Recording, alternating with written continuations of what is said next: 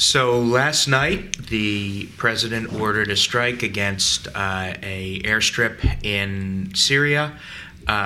This obviously has major implications. We're here today very quickly with Ilan Goldenberg and Heras of our Middle East Security Program to help explain what happened and why this matters at both a strategic level and a on-the-ground facts level. Guys, can you just quickly tell me what happened?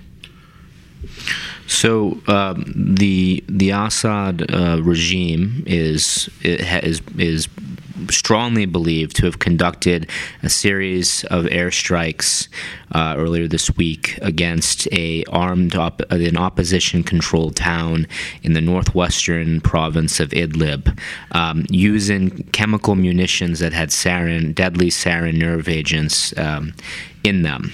Estimates vary about the number of civilians that were killed by the attack, but we have credible reports of anywhere between 50 to 100 people, including a number of women and children that were killed by the attacks, hundreds more injured, including emergency relief workers that were rushed to the town to try to help the population.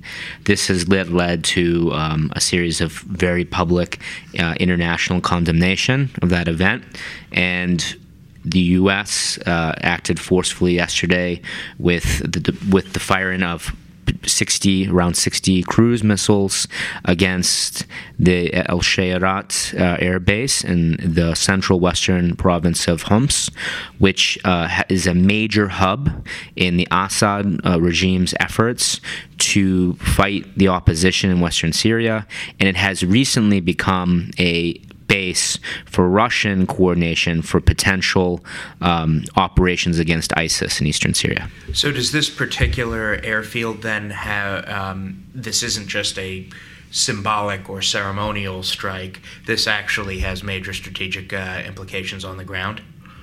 Well, I think that remains to be seen. It all really matters what comes next. On the one hand, what you might see is what President Trump said last night was this is about the chemical weapon strikes. That's specifically what this is about. So it could be that we just have this one-off strike, damage to a number of planes that are destroyed, runways destroyed, but basically then things just go back to business as usual inside Syria. The Assad regime will probably not use chemical weapons again. And I'm sure that the Russians and the Iranians are letting them know that was a bad idea. I'm sure they realized it was a bad idea. They didn't expect it to provoke this kind of response, or they wouldn't have done it.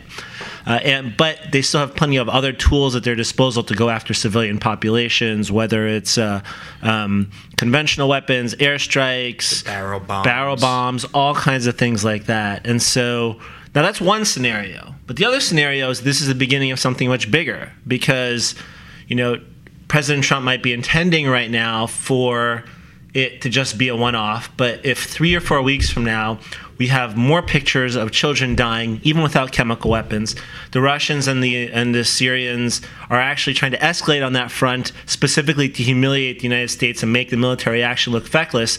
You could see us go up the escalation ladder, very much the way things went down in Libya in 2012, where we started with a very limited civilian protection mission, but slowly that expanded until it basically became a regime change operation. So given that cruise missiles are probably not going to get rid of the Assad regime, what would be entailed here if the president does choose to go with a much more aggressive strategy? Well, I think the first thing that he's got a number of different options.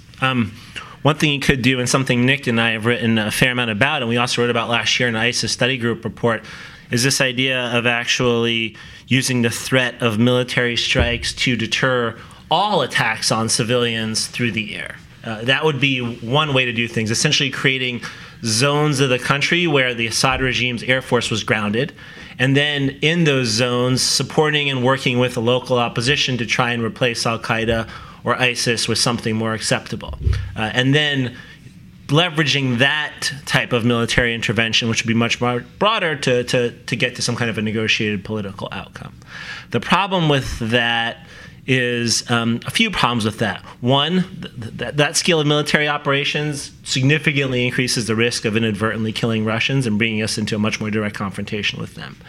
So, this first set of strikes was just focused on this one base. We warned the Russians. They moved out of the way. They have now turned off a deconfliction mechanism that we've had with them for a couple of years, which is worrisome because that's one of the channels for communication. The other big problem is that there's a lot less moderate Syrian opposition left to work with than there might have been a couple years ago. In parts of the country, the east and in the south, they still have options. But in the northwest, where most of this is going on, it's mostly Al-Qaeda and other extremist groups at this point who are the opposition. And so you don't want to become Al-Qaeda's air force. Now, until 4 or 5 days ago even, our primary mission in Syria, as laid out by the president, was to get rid of ISIS. There have been a number of reports that firing at Assad regime targets actually makes the fight against ISIS considerably more difficult. Can you explain why that is? So the theory is that by attacking the Assad government and its partners, that you empower ISIS as it tries to expand its area of control into the Damascus suburbs, into that sort of central zone. One of the interesting dynamics that we've highlighted earlier in this discussion is that the airbase that was struck was becoming a key node in the Assad government's efforts to make the claim that it was conducting a campaign against ISIS in central and eastern Syria. So, for example, the ancient city of Palmyra that had been lost by the regime and then regained by the regime, then lost by the regime, and now recently regained, those operations were basically coordinated out of the Al-Shairat air base that was struck. So there is this argument that's now being put forward that if you continue to systematically conduct strikes against regime targets, other air bases, other military assets, forward operating bases, that over time you weaken the security infrastructure of the regime to the point where it begins to crumble. And then you open up the space for extremist groups, whether it's ISIS or Al-Qaeda or others, to seize and hold territory and make it much more difficult to dislodge them further down the line. Now, probably the single hardest question. Given that we've made these strikes, what do you guys recommend we do next? Well, that is the million-dollar question. I have really mixed views on that. Because on the one hand, both Nick and I have actually argued for a few years now that the United States should get more militarily engaged in Syria, that there are things that we can do and that we should have been doing that the Obama administration was too hesitant, that President Obama wanted a full, clear pathway all the way to the very end of how this was going to go before he was willing to take action, and sometimes it's not the way war works. On the other hand, I'm very anxious about the current administration's approach because I'm concerned that they don't necessarily have a pathway planned out at all. I mean, a week ago, as you said, they weren't even talking about this, and now we're dropping bombs on Assad. They have done very little to focus on the political end of things. They have actually talked about dramatically cutting support for aid, for reconstruction, for all the things you need to win the peace after the war. They seem to be de-emphasizing that. So I would argue is, first, they need to figure out what the political end state they want is and how they want to execute that. Mm-hmm. Then you work backwards and you say, if this is the end state that we want, these are the limited military options that we've taken thus far. Are there other things we should be doing in the middle, such as this option of limited military strikes, or there's certain areas where you can increase the support for the opposition to, especially in the south, to put pressure on Damascus. You could do those things. I would not recommend doing them until you had a clear plan on what you were going to do in the political track, and I just don't see any movement there yet. And to follow up on that point that Ilan made, which I think is the very key part, is how do you look at opportunities to empower local partners on the ground to create security and governance zones that can then be turned to interim zones of stability is a very important point. the hope is that this airstrike indicates to the Russians that the Trump administration is serious and that it is going to come to the table with the willingness to use military force if civilian populations are targeted.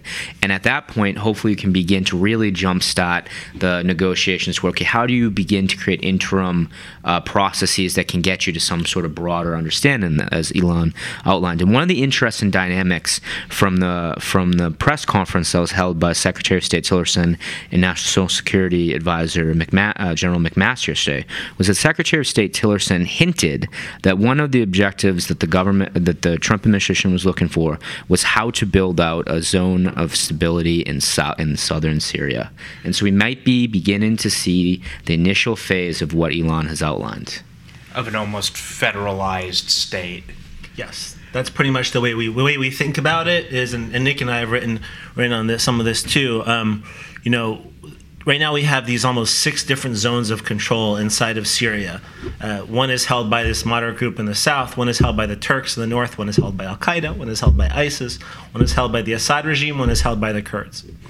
What you need to do is try to negotiate an outcome that makes this reality, sort of the politics work with this reality, which requires a few things. 1, figuring out some kind of a resolution between the Turks and the Kurds.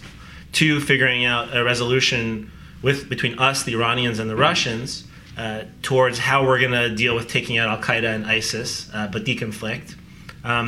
And then 3, reassuring our Gulf partners in Israel that as we're doing this, we're not leaving in place an Iran that's got too much influence in Syria, trying to contain it to the extent possible.